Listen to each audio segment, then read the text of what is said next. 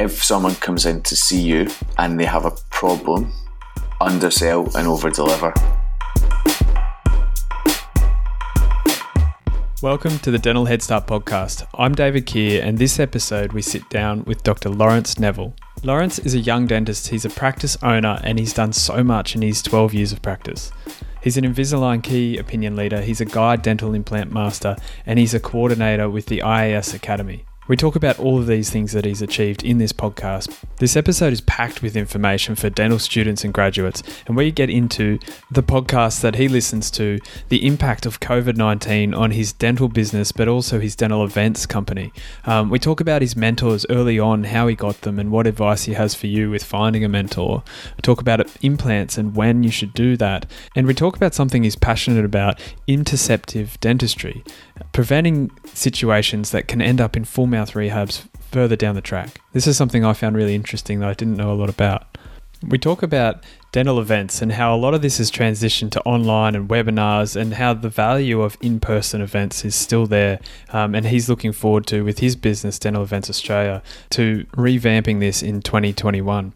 This episode, it's packed with little tips and tricks and information, and Lawrence is a really nice guy. I hope you enjoyed this as much as I did. But he's also created Dental Events Australia, an event company that brings speakers out to Australia to teach us topics that aren't covered well here.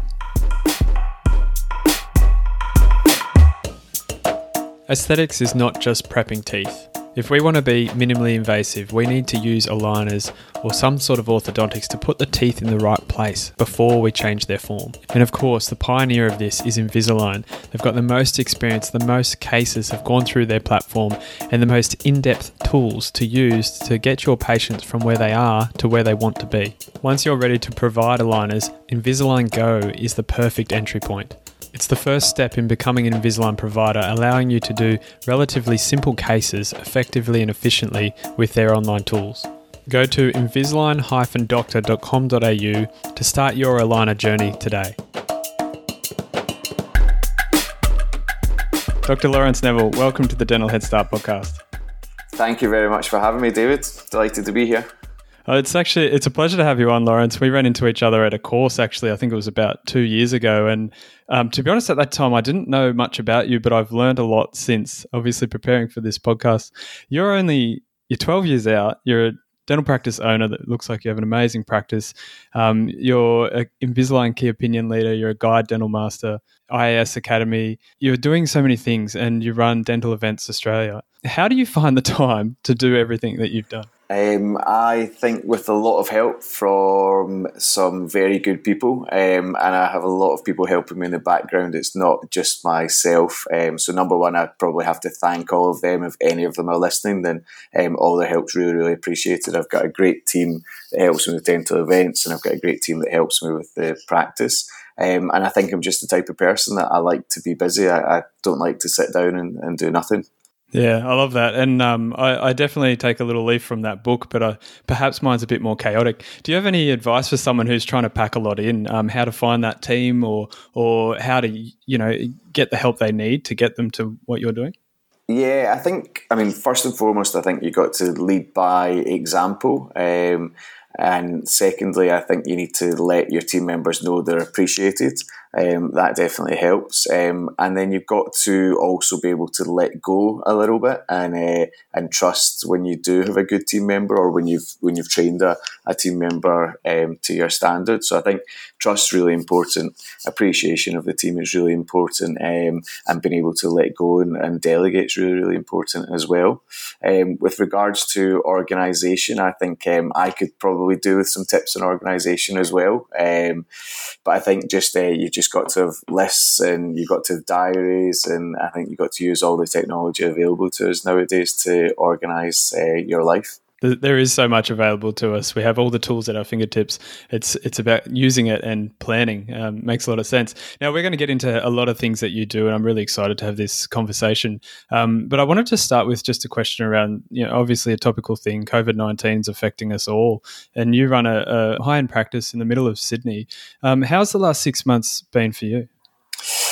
Yeah, so I think like everyone else, a bit of a roller coaster, scary. very uncertain at times. But I think we're coming through it stronger than we've ever been. And I think that's the message, really, that there's a lot of worry and uncertainty at the moment, but I also think that there's a lot of opportunity and hope. And I've listened to a lot of podcasts over the time, some fantastic ones out there, and like yourself, who's doing an amazing podcast as well. And the only thing that comes across sometimes is a bit of sort of doom and gloom. And I think that we've got to stay positive, and I think there are a lot of opportunities that are going to come out of this.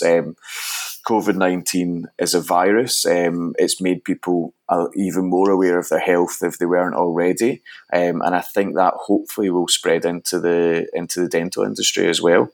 The practice-wise, we're doing quite good. We're back up to full capacity while trying to social distance, while trying to do extra mouth rinses, while trying to do extra infection control procedures.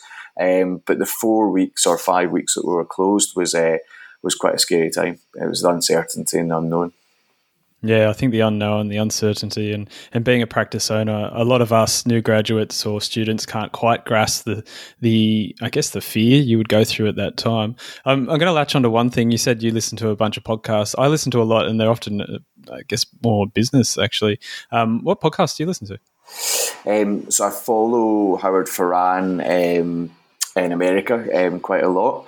Another two dental podcasts that I listen to are Two Reds Are Better Than One, which is two funny, entertaining, but also great communication and business coaches, Chris Barrow and Ashley Latter. And I bring them out to Australia with my continuing education company, Dental Events, as well. But their podcast is invaluable, and it's a good, fun, entertaining listen as well. So that would be the dental space that I listen to. Yeah, we'll definitely touch on them and the people you bring out to Australia as well. I've listened to a few of their podcasts, and what I distinctly remember is they talk a lot about getting up at 5:30 in the morning, which scares me a little bit. I have to. One thing that I'm not is a morning person, so my work's done later at night rather than early in the morning. I've tried all sorts of things, and I'm now definitely in that camp, and that's why we're recording this late at night. So let's talk a bit about how you got down this path. So you've got a bit of an accent. Tell us a bit where you grew up and how you got towards dentistry. Yeah, so I grew up in Glasgow, Scotland. Hopefully people can understand that accent, and I'm speaking clearly enough on the podcast. So grew up in sort of a small town just outside of Glasgow. Went through school and always wanted and was interested in sports, really. Kind of got to the end of school not knowing, like most sort of teenage boys, not knowing where I wanted to go or what I wanted to do. My sister is a doctor. Being quite competitive with her, I knew that I didn't want to work in a hospital setting per se, and I also knew that doctors worked weekends, and that sounded terrible to me. It sounded like the worst thing you could do. You should be playing sport on the weekend, not working. So it kind of came down to some choices, and my dad luckily was really good at sort of guiding me, and I looked at optometry, I looked at physio, and then I looked at this dental, and I'd actually been a bit of a dental phobic when I was younger and had a few bad experiences, even though I had a wonderful dentist that actually looked after me.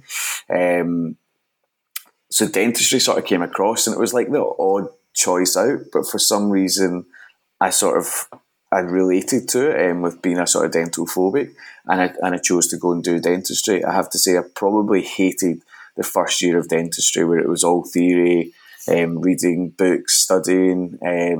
Grades had come to me quite naturally until that point, and then the jump going to university I found really hard, and I found myself not actually doing very well in my first year of university as well.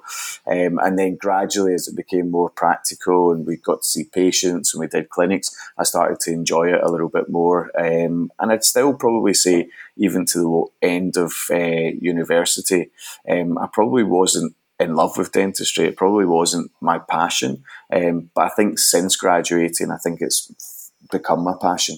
And now that I really enjoy doing dentistry clinical, I enjoy learning about it, I enjoy the business and communication aspects around about it as well. What do you think flicked that switch? Was it just having the hands-on component? I think so. I think it's the patient interaction. I think it's the satisfaction from knowing that you've done something well, and you've helped someone. And I think it's just that relatability from person to person. And I think we're in a very privileged position where we really can sort of change lives, and we can help people from the smallest treatment to the biggest treatment. Yeah, we've got to not forget that we really can help people. We can, I had a patient today. She's just been diagnosed with cancer for the second time, and she had just a concern. I fit her in my lunch break, and being able to relieve that concern just by literally saying that things were okay meant the world to that patient. We've got to not forget that it's not all about the cosmetic rehab or the rest of it. We can make a lot of difference with the small things as well. Tell us a bit about your dental phobia. Yeah, so I was younger. I probably had too many sweets. I probably had too many sugary drinks. I probably was a bit of a naughty boy. Didn't brush my teeth as much as I should have. And I had a couple of abscesses when I was younger. And even though the dentist did the best they could at the time, it was sore. It was pain, and it was real. And I was under 10 years old, and being numbed up when you've got an abscess is sore. It hurts. And that's where probably twice I think I had that. And from there, my realisation was that, God, I actually have to look after my teeth now and probably not eat as many sugary drinks and sweets. But that was the experience, and it stuck with me for a long time. The smell of the dental surgery, walking into the dental surgery would make my hands sweat, and I kind of overcame my fears by becoming one. Just run at adversity. Yeah. Did you find that dentist was influential in your decision to become a dentist? Yeah. Or was there anyone else? Yeah, not really. I didn't know. We had no sort of family members who were dentists. I didn't know any dentists particularly. But I think I still look back at him and what he did well, and he had such a calming, reassuring nature.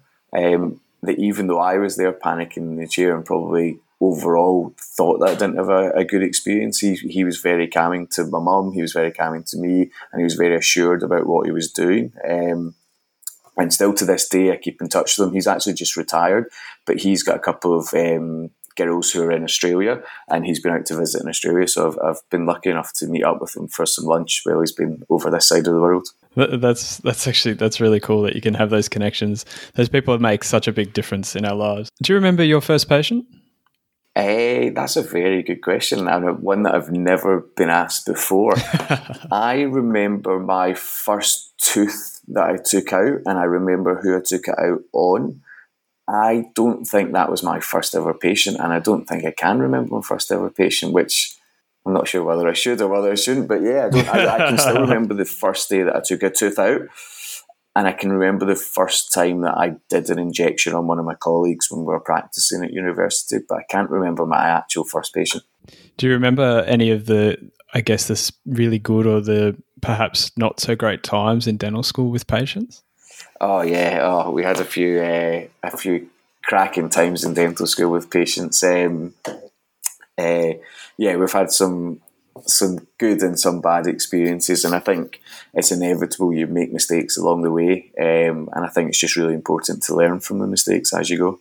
It's I remember my first tooth that I took out. I broke it because the surgeon he was like, "Oh, put more lateral buccal pressure," and just breaks the tip. But then he gets it out with a probe right in front of me, and I just thought, this guy's a magician. I don't understand how that worked. It was also a perio tooth. Tell us about your first job. So my first job was I studied, so I went from Glasgow to Dundee University to study, and then when I qualified from Dundee, I came back to Glasgow, and I was very, very lucky that my first job was with a dentist called Michael Kelly. Lovely guy, full of life, really good fun, did a lot of implants, does a lot of cosmetic stuff, and I kind of had the sort of the National Health Service side of the job where I sort of serviced the patients, and then he sort of did more of the sort of high-end stuff.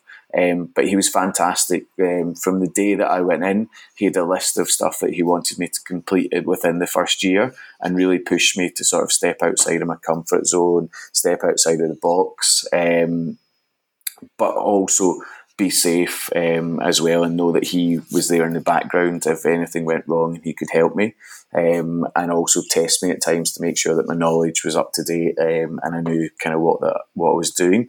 In Scotland, when you have your first job, I think it's a great system. They call it vocational training, and every graduate gets paired with a dentist who has a practice. That dentist gets paid a fee for having you in the practice, but in return, that dentist has to be on hand to mentor you, has to spend an hour a week going over a case with you, and has to be there to basically help you get out of jail if you don't know what you're doing or if something goes wrong.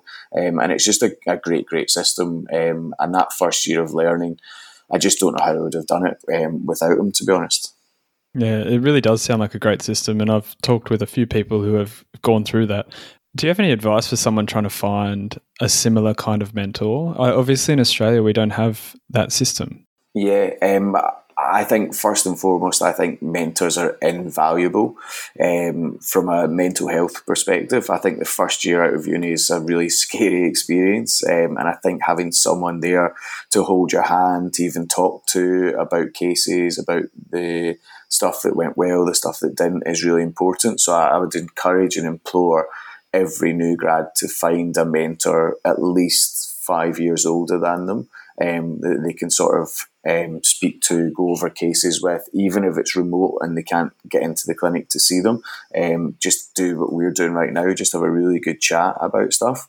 The way to do it, I think, is first and foremost, the easiest people to do it with are the specialists, because they want your referrals. And I wouldn't refer to anyone. I don't refer to anyone that I haven't actually seen work. And the reason for that is I want to know that their personality fits my personality. So there's continuity between that. And I also want to see how they interact with the patient, what their clinic looks like, what their clinic feels like as well. So that when I'm telling the patient to go and see them, I can be confident that their practice and them are a great fit for my patients as well. And I think that most specialists will be more than happy to have you on hand for a day, a couple of days, or possibly even more. I think you've just got to keep on knocking on the doors, and I think you've just got to keep on sending messages out there as well. The best mentors in the world are also the busiest people in the world. So even if they say yes and then don't arrange a date, you've got to be the one chasing it up. Even if they initially say no, go back and ask again, because if anyone came to me and they were really enthusiastic about it, then I would love to help them out. That's great advice. And I think the best part actually is that they're busy people. That's why they're in demand. So if you ask, they say yes, they never get back to you, chase them up. It's not a personal issue. It's because they forgot. And then persevere and ask again. I think that's fantastic. And I think this podcast is a testament to the profession and the people who are very happy to help and to, spend their time, on this discussion and with everyone else. Tell us about early on some of the successes or perhaps some of the failures or challenges you experienced. I think that early on, definitely successes for me were through mentors and study groups. So I think early on I made a really good network of people that had different skills in different areas of dentistry, and they were very influential to help me along the way. I think problems that I probably had along the way is being a bit of a continuing education junkie. I probably spent a lot of money on education that I've never really used as well. I think I did my implant education too early. I didn't know treatment planning well enough before starting implants. So my overall treatment planning, I think, was poor in my first 3 to 5 years out, probably. I did my implant training probably 3 years out. And I think that put me actually off extending my implant training. And I think now that I'm much more confident with my treatment planning, my implant cases are then becoming better and better as well. So I think that that's definitely something I would encourage. I know that a lot of young graduates love to get into orthodontics and implants, and it's the sort of the stuff with bright lights around it. But I would say that really good just treatment planning courses are the way forward for the first sort of 3 years out, and just get better and better and better at treatment planning. So that would be one bit of advice I would give as well. I'm trying to think. I've been pretty lucky, I think, throughout my years that I've never had any sort of scares with patients with regards to medical legal sort of things. Again, I think in my first few years out, root canal treatments were very hard. I didn't have the right equipment to do it. I don't think I had the right processes in my head of start to finish of what to do as well. So I think along the way, I've probably scraped along in my first few years, just getting by with doing some pretty average endodontic treatment. And I think that you don't realise what you don't know until much later on in your career. And you look back and you think, God, I've maybe got away with a few there. And I realised quite early on where my sort of weaknesses were. It's a good point. We don't know what we don't know. I think that's one of my favourite sayings. When do you think is the right time for implant training? I know this is a very general question, but yeah, I would probably say at least 5 years plus. I really do, and I think that it should be a much more structured training as well. But I think your hand skills for surgery, I just don't think are there in the first 3 to 5 years. And I really think that you should be starting by being really good at removing teeth. You should be really good at raising flaps if you need to raise flaps for teeth that are hard to get out. You should be able to do surgical extractions really well before you then start to look at implants. And there's so much to go round with implants. There's occlusion, there's perio, there's suturing, there's so many parts to it that I think it should be 5 years plus. And I think that you should almost have a checklist of things that you should do before you go into implant training, as in you've taken out X amount of teeth, you've raised X amount of flaps, you've taken out X amount of wisdom teeth, and then you kind of start looking at implants after that. And then even when you start to look at implants, I think that you should start again very much from you've done X amount of implant planning cases that you've sent to the specialist. You've done, and by that I mean that you plan the case and you almost tell the specialist what you want them to do, rather than sending it off saying implant in tooth number 1, 2. And then I think you should have restored X amount of cases then again before you even start placing anything as well. And it should really be a tiered system with some sort of traffic lights and checklists that you do. It sounds like great advice. I really like that checklist you talk about, and the different things that we should try and have done before we start implant training. If someone's super eager, say they're just graduated first year, is there any other tips you have if they you want to get into implants? Any specific types of courses or even specific examples of a course that you would start before you get into the implant? I learned through the Guide Master Clinician program, which is run by a guy called Sasha Jovanovic out of Los Angeles. But they do run the course in Sydney, Australia. So it's 4 sort of modules of face-to-face learning and a little bit of hands-on. But there's no live patient training with the course, which is where I think it falls down, because I think there has to be live patient training with any implant course, because you need to get in there and you need to get hands-on and do it. You can read about it all you want in a book, but you actually need to get in there with a mentor. They have quite a good online library that's fairly cheap to join and become a member for a year. So I think that's a great place to start with their sort of clinical videos and their online library. And it's very much sort of research-based as well. So I think that's fantastic. And there's some great mentors on that program, which I think is fantastic as well. And I would go back to just try and get in front of someone who places implants and someone who you're confident in to go and watch and just be chairside. If you can get in there and be the assistant, then you're not going to see more than when you're assisting someone that's doing an implant.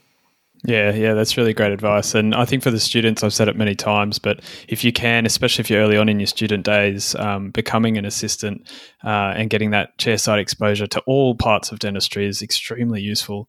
You do a little bit, or quite a lot, of Invisalign. You're a key opinion leader. You do over 100 cases a year. Tell us about your orthodontics journey, how you got into this and what you love about it. Yeah, so I think I was very, very lucky in that one of the specialists that I refer to in Bondi Junction is a guy by the name of Maurice Rappaport. A fantastic guy. Again, he does great lectures. He runs an Invisalign Master course in Sydney as well. I went to see him just to make sure that he was a nice guy. I went to see him to see how he interacted with patients. I was meant to be going just to say hi at lunchtime. I ended up spending the full afternoon with him, watching what he was doing. I then said, can I come back next week and watch what you were doing? So before I had known it, he'd actually offered me a job. So I started working for him one day a week, which was great. He did all the treatment planning. He did all the sort of complicated stuff. I just did the really easy, simple stuff that was very much guided by him. And in the spare time, I got to see all the things that he was doing, from his consultation process to how his practice was running, right through to how he was finishing cases. He probably at that time was doing about maybe 80% Invisalign, 20% braces. And he was speaking for Invisalign as well, had been using the product for maybe 15 years by that point. So he was a pretty influential guy for Invisalign Australia. And I was just, again, very lucky. And it was because I kept on knocking on the door and harassing and annoying him until he sort of offered me a job and thought he would give me a chance. So that's kind of where my orthodontic training started.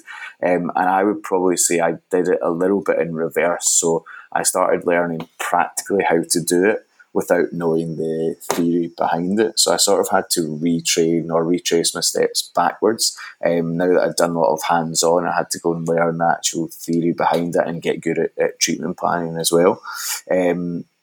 And then I started to get a little bit of help from another pretty well-known orthodontist in Australia, Derek Mahoney. And it was great to do some of his courses, and it was great to learn from him as well, because both Derek and Maurice had quite polarising ways that they do orthodontics to say they're probably at the opposite ends of the spectrum from each other with the way that they do orthodontics. But it was good to see both sides of it. And it was good to see that they're both obviously fantastic specialists that have done thousands and thousands of cases, and they fairly regularly get to the same end result, but they go in a completely different direction to get there. So there's not a sort of a one size fits all. So that was really good as well.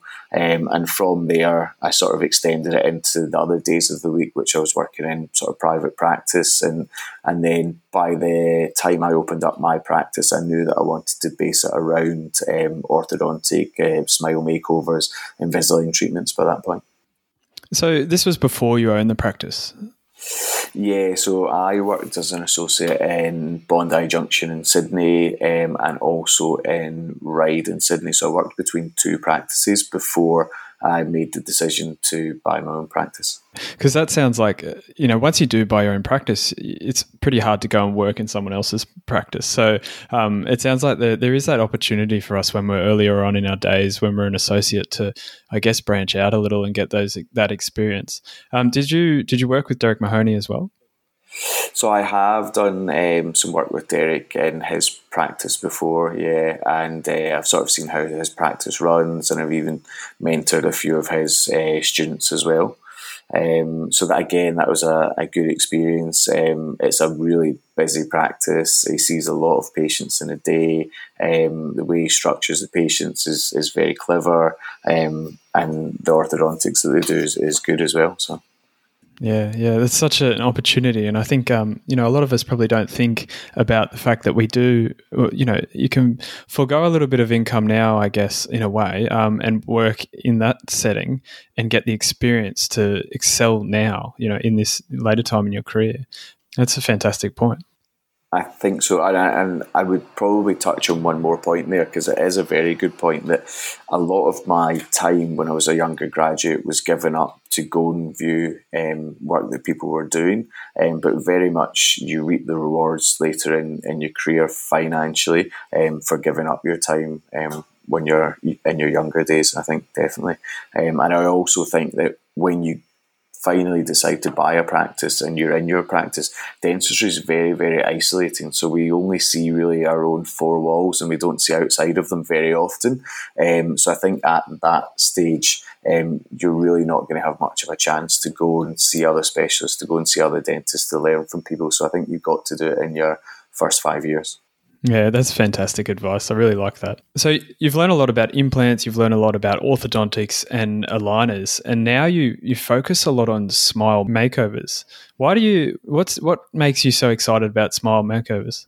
Well, I think that brings me on actually to a really good point of one person or one mentor that I had that I haven't mentioned, and it's a guy by the name of Teef Qureshi out of the UK. And Teef teaches an academy called the IAS Academy in the UK, and they really teach general dentists how to do proper smile makeovers by aligning the teeth, bleaching the teeth, and then bonding, or ABB as they would call it on their course. So that's kind of where my smile makeover journey started. And I realised that you could do very simple straightening, bleaching and bonding that was pretty easy, and you could have some spectacular results, and you could really increase people's confidence and change their lives through doing it. And I've just extended that out along the way by using Invisalign, sometimes doing composite veneers, sometimes doing porcelain veneers, but that's kind of where Smile Makeover started for me, and that's just the results that you get and the change that you see in people from new hairstyle to lipstick to new clothes is just is great to see.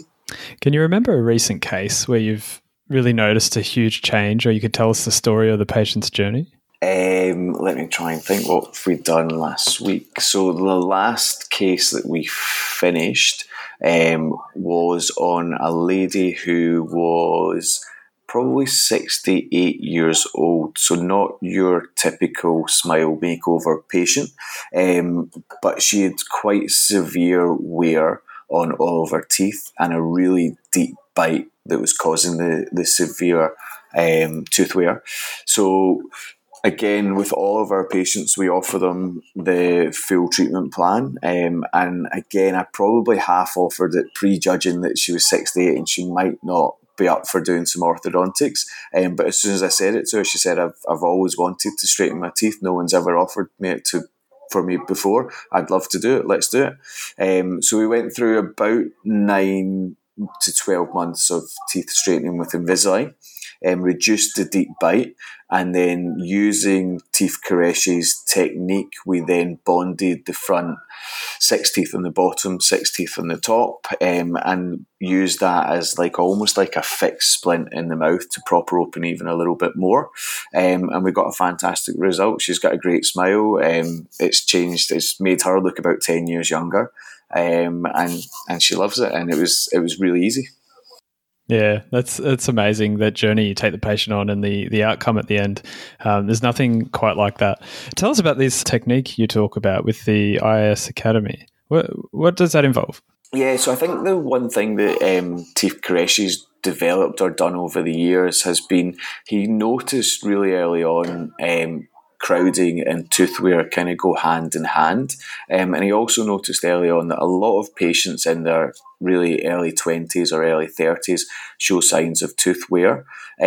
And his concept is really that no patient nowadays should ever need a full mouth rehabilitation, because we should be doing something called interceptive dentistry, where we should be intercepting these tooth wear cases much earlier than we actually are.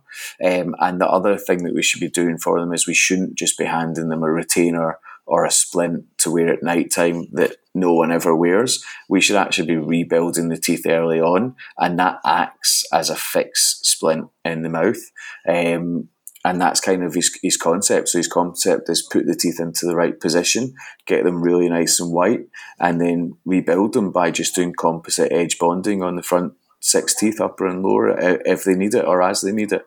And it works really well. So that's basically the technique is the Dow technique that he uses, which is taught quite well and quite a lot in the UK, but I don't believe it's taught so much in Australia. And I believe in America, they really sort of poo-poo it or they really don't like it in America. But I think it's a great technique. It's really easy to do, very cost-effective for the patient, and gives great results. Yeah, I've used the technique a couple of times with great results, but I guess it doesn't always work. The evidence does support it well. Do you have any advice for people thinking about that technique? Perhaps you could even explain what it is a bit clearer. Yeah, so I think that it does have to be, you do again need to treatment plan it quite carefully. And I think it does have to be used in the right patient at the right time as well. The technique basically is that you bond the composite on the front teeth, and that then leaves a little bit of space in the occlusion for the back teeth to then erupt into occlusion or into bite again. And that happens over a period of sort of 3 to 6 months. So it is the first few times you do it, I think it probably is quite a scary technique, and you just got to be really good at explaining to the patient that their back teeth won't touch, but they'll still be able to function, they'll still be able to bite, they'll still be able to chew, but it's going to feel strange for a prolonged period of time. Does that explain it well? I'm not sure if that does explain it or not. Yeah, I think that does cover it. And I think I'll actually put some stuff in the show notes, maybe a link or two to some of the evidence about that as well, because it's a very interesting technique, and it for some patients in some situations, it's something that I think we really should know about. You mentioned the dial technique's taught well in the UK, not so well in Australia, and it's disliked perhaps in some parts of America or some people in America. What other differences between different countries have you noticed?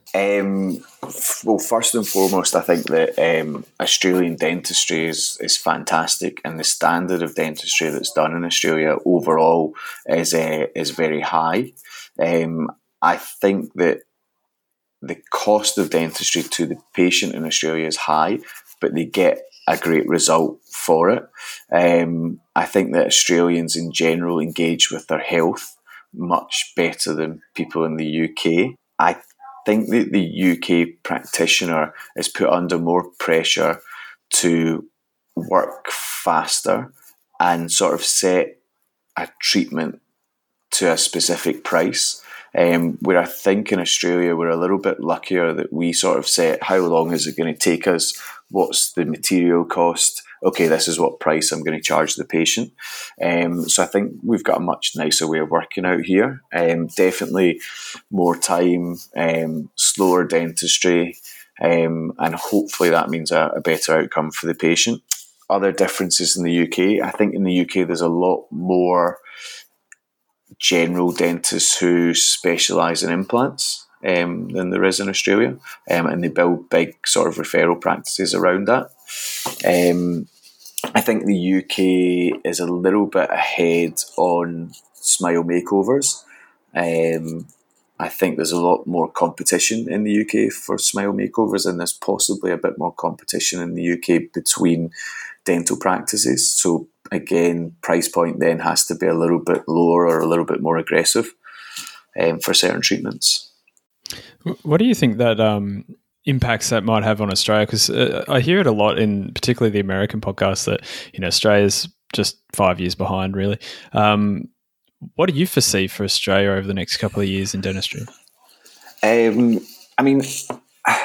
I think that Australia's, I don't know about America per se, but if I compare it to the UK, I think that Australia is ahead of the UK when we talk about the types of treatment that you do and the technology that's used within the dental practices. I think Australia, most practices are a lot more digital savvy than the ones in the UK, again, because I think that practices in Australia have a little bit more money to invest in new technology. So I think, well, they might not be doing as much on the sort of smile makeover side of things. I think that they're still ahead in the quality of dentistry that they're doing and the technology they have available to them. It's definitely, well, I haven't any experience with the UK, but I guess in Australia there are a lot of practices that are quite up to date or cutting edge even with technology, and that's one of the things that got me excited about dentistry early on. So yeah, it's really helped me keep my focus, I guess. Talking about what we do and what we learn in Australia and the level of dentistry, obviously a lot of that has to do with the speakers we have within Australia, which can be absolutely fantastic, but also the ones that come from overseas. And your company, Dental Events Australia, brings in speakers and puts on seminars for Australian dentists. Tell us about the journey. Like, why did you start that company? Yeah, I think when I first came to Australia, I didn't really know where to look for good education. So I think I looked back to the UK quite a lot, to UK companies, and I sort of looked back at what UK dentists were maybe doing.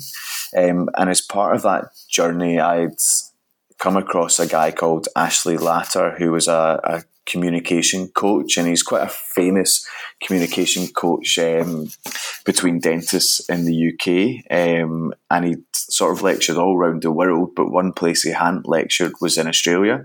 So I sort of reached out to him to say, listen, I would quite like some extra coaching from you. I think there's areas in my communication that I could improve when I'm talking to patients.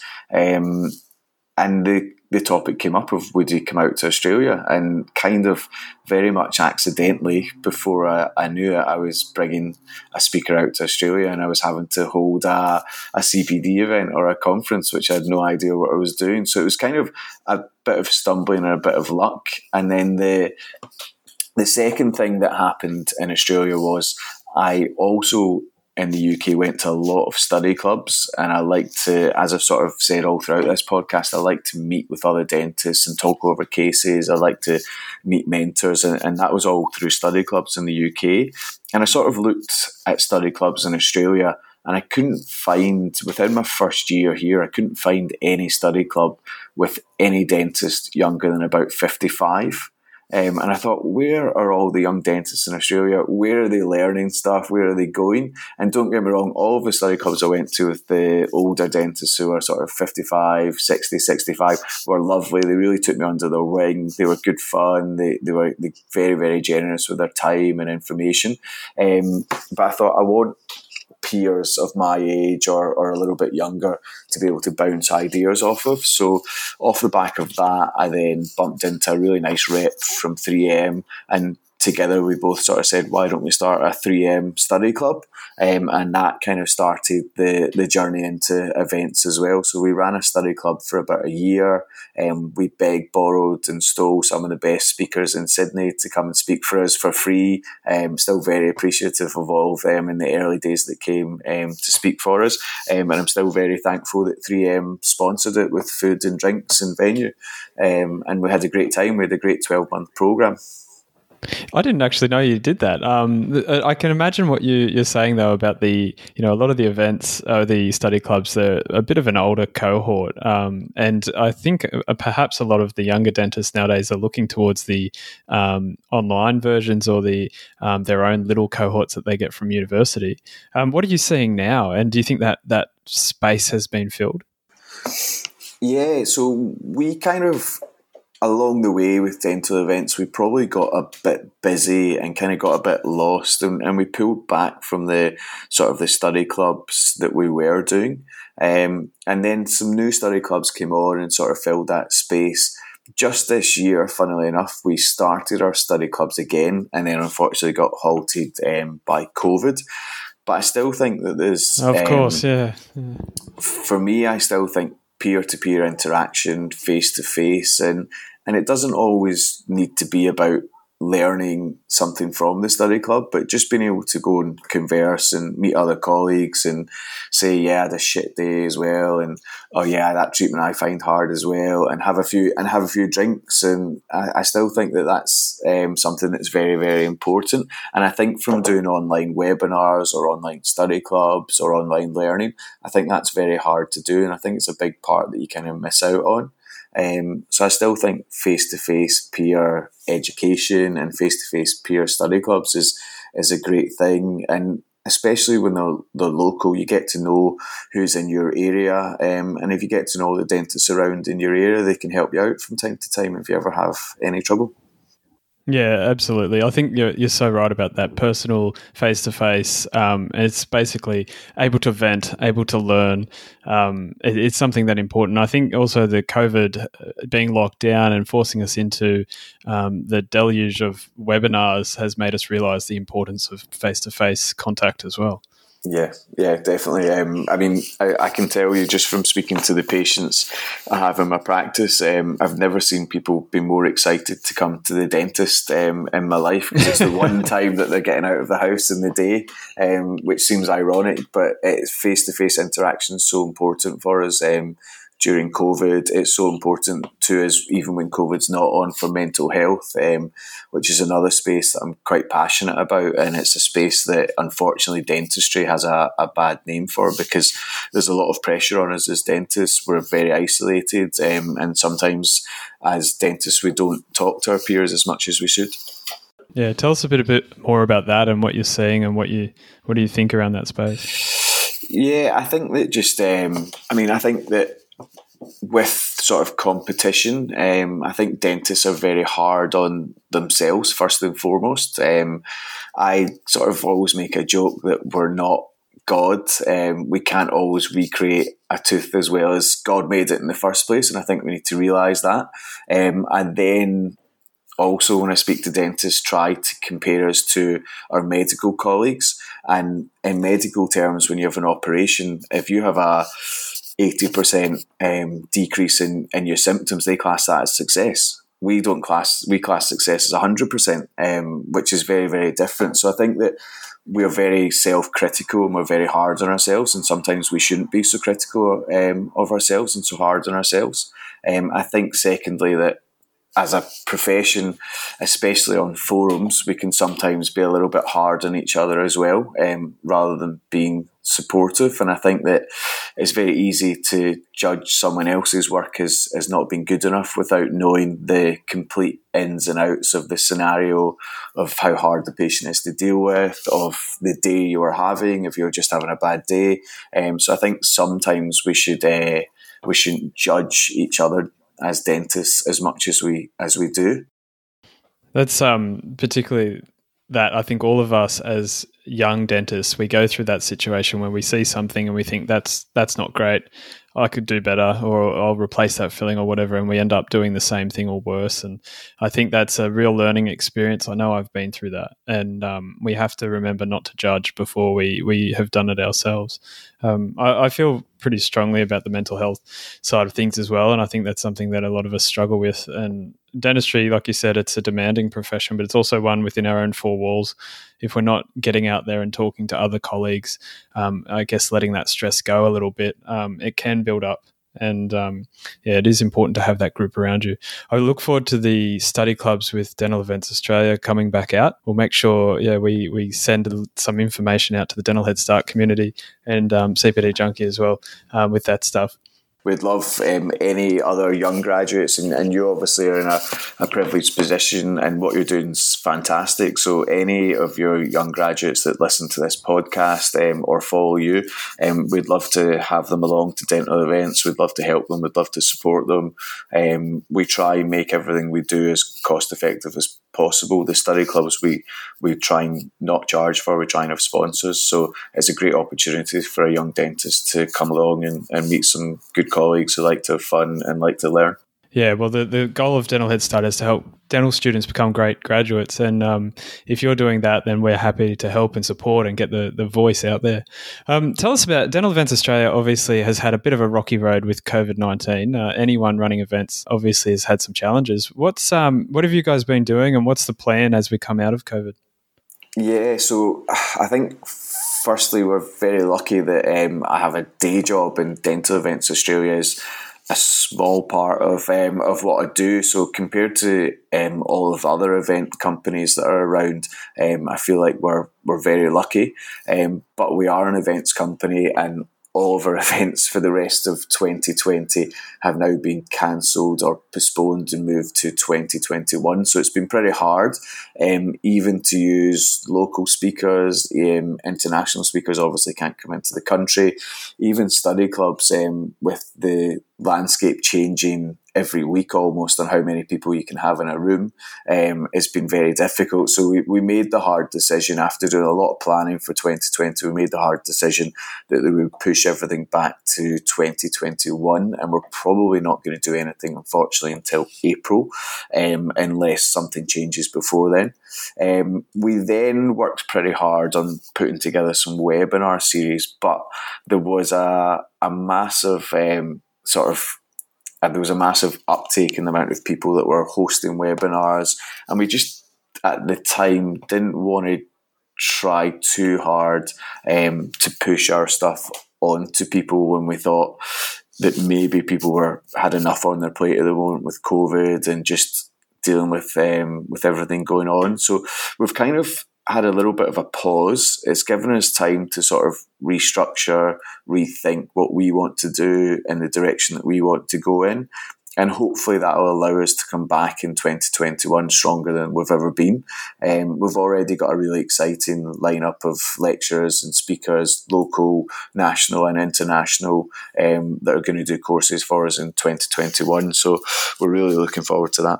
Yeah, I think you've handled it well in the way you explain that, I think, because you're right. There was a webinar onslaught, and with CPD Junkie, if anyone hasn't seen it, there's an industry report, and I think we noted there was a 1,200% increase in webinars in March and April. So we were a bit overwhelmed, and I think you're right to be thinking about the future, come back strong, and I'm sure dentists will be desperate for face-to-face CPD at that point. Let's get back to CPD. You're an absolute CPD junkie. I met you at CPD, and you host CPD events. You said early on you chose perhaps to do some that weren't that practical or useful. Can you give us a bit of insight into the ones that you didn't find useful early in your career? I think that any course that's run by a company trying to sell a product at the end of it, and it's very... I'm half wanting to say this and half not wanting to say it, but I think courses that push products at the end of them don't always teach the full picture, don't always teach the full research, don't always give you all of the skills required to be able to do it. I'm very, very critical, even though I'm a key opinion leader for them, of Invisalign and their teaching within the orthodontic space. And it's a topic that I've been talking to them at length about. And certainly when I went through my Invisalign accreditation or learning, there wasn't a great deal of support. There wasn't a great deal of teaching. And I don't think they did a good enough job or took enough responsibility considering their product is the leading product on the market. I think that they're doing a great job of changing that now, and they're working hard towards not just selling a product, but actually starting to teach people orthodontics, starting to mentor people with orthodontics, starting to get the right speakers on board for their education. But I think that's something to be very wary of. If you're going along to a course that might be a little bit cheaper because they're trying to sell a product at the end of it, just be critical of what they're saying and take everything with a pinch of salt. Now, I have to caveat it by saying I'm sure there's some fantastic courses out there that do sell products at the end of them, and there's probably fantastic products at the end of them. But I think just always be critical of who's teaching you and what you're learning. And I think the other thing that I would also say at the moment is be critical of learning all of your dentistry on Facebook or Instagram, because again, not all of the stuff that we see is research based or backed, and not all of the stuff that we see can be done by everyone. Some of the people on Instagram have amazing hands. Some of the people on Instagram have been doing it for 20 years. It's not something that we should just jump on and do. Yeah, both of those points are fantastic points. I think also the onus does fall back on us as a clinician. Obviously, APRA will look at us as the person responsible for our understanding. So we've got to make sure that the learning or the courses we go to are the ones that we need to get us to the level we need to be. That's really good. What about the best courses or course you did when you were younger? I think that the guides implant program was some of the best lecturers that I've ever heard lecture clinically. Some of the cases they put up were scary because they were so good. They made you aspire to a level that you might never reach, but they really made you sort of aim for the top by watching the stuff that they were doing, and the detail they were doing it in. And yeah, it was fantastic to see and learn and to rub shoulders with some of the best implant dentists and cosmetic dentists in the world. So I think their program was really good. It was really well structured, and I think that the tutors they had on the program were just world class dentists from Australia and from around the world. So that was a really good program for me, even though I think I took that program too early in my career. I still think as a program, it's fantastic. I think the only drawback that they have from the program is that they don't have a full mentor system and they don't have any hands-on, which I think is what they're lacking. I think Maurice Rappaport's course in Invisalign is a fantastic course. I know that this year I think it's sold out, and I think it's already sold out for next year, so that speaks for itself and how popular it is. But anyone wanting to do clear aligners but have a good background into sort of orthodontics, I think that's a fantastic course within Australia. I think it's very, very affordable for the price that he's set it at as well. So hopefully he keeps it at that price. If he keeps on selling out, hopefully he doesn't increase the price. But I think it's a very affordable course for the price as well. And I think just nowadays we should be looking towards courses that are held by people that have had a number of years in the industry, done a number of cases as well. So I think you got to be very critical of the speakers that are coming in and what they've done and what they've achieved as well. Yeah, they're all really good points. Particularly, who's teaching the course, and do they have the information behind them or the time experience to back them up? Guide's had we've had another guest on who spoke very highly of Guide as well. So they sound like they do a great course. Let's start to wrap things up, and I really like to get some information or tips and bits and pieces for graduates in this situation. But I'm going to ask one, which is a bit left of field. You've done a lot in a short amount of time. You're only 12 years out. You're doing some fantastic work. You're right up there with some of the best. But if you could go back and change something, you've mentioned perhaps learning implants too early, but if you could change something to get to where you are faster, what would you have done differently? I think I probably waited slightly too long to buy the dental practice that I'm in right now. I think that it was something that it was a big jump for me. It was quite scary, but I think I probably could have done it 2 years earlier than I did. So I've had my practice now for nearly 3 years, which means that I bought it when I was about 8 years graduated. And I think I could have probably bought it round about year 6 or 7. And I think it would have given me the opportunity to do the dentistry that I want to do a little bit earlier in my career. In saying that, I do see a lot of young graduates buying practices, and that worries me that, again, they'll be isolated. They might not have had all the training that they need. It's a difficult profession as it is, being a clinician, but also being a business owner as well is hard, and it puts more pressure on you. So I wouldn't say I would advise anyone to rush into buying a practice, definitely not. But I think just in my scenario, I was probably ready at about year 6 or year 7. And I also think that it's hard to answer that question because I don't think there is any fast track. I think you just sometimes got to do the hard yards. Sometimes you got to do the hours. Sometimes you got to have done 10,000 of something before you get good at it. So I don't think there's any sort of shortcuts. I don't think there's any way to get around it. You just have to spend the time and put in the hours sometimes. I like that answer, actually. And we've covered it in a way before, in that we can't rush these things. And you've said actually perhaps some things did too early. So that's a really good answer, and we will get there eventually. Talking about practice ownership, obviously you're business orientated, you're entrepreneurial at heart, and that perhaps makes it a little bit easier. But do you think there's a bit of a checklist that people could kind of tick off before they get there? And I'm thinking perhaps clinical skill or business understanding or life experience? Yeah, I mean, I think when you're an associate, and again, I'm lucky that I've got some really good associates who want to get involved in helping to run the practice, or being involved a little bit in the marketing side of things, or being involved in the sort of the staff training, or being involved in the background of the practice. I'm lucky that my associates want to get involved in that sort of stuff. They don't just come in and do the clinical work and then leave, which is fine to do. But I think if you're an aspiring business owner or aspiring practice owner, if you're in a practice and as much as you can get involved in the practice without owning it, it creates a great opportunity for you to learn and to see how the practice runs.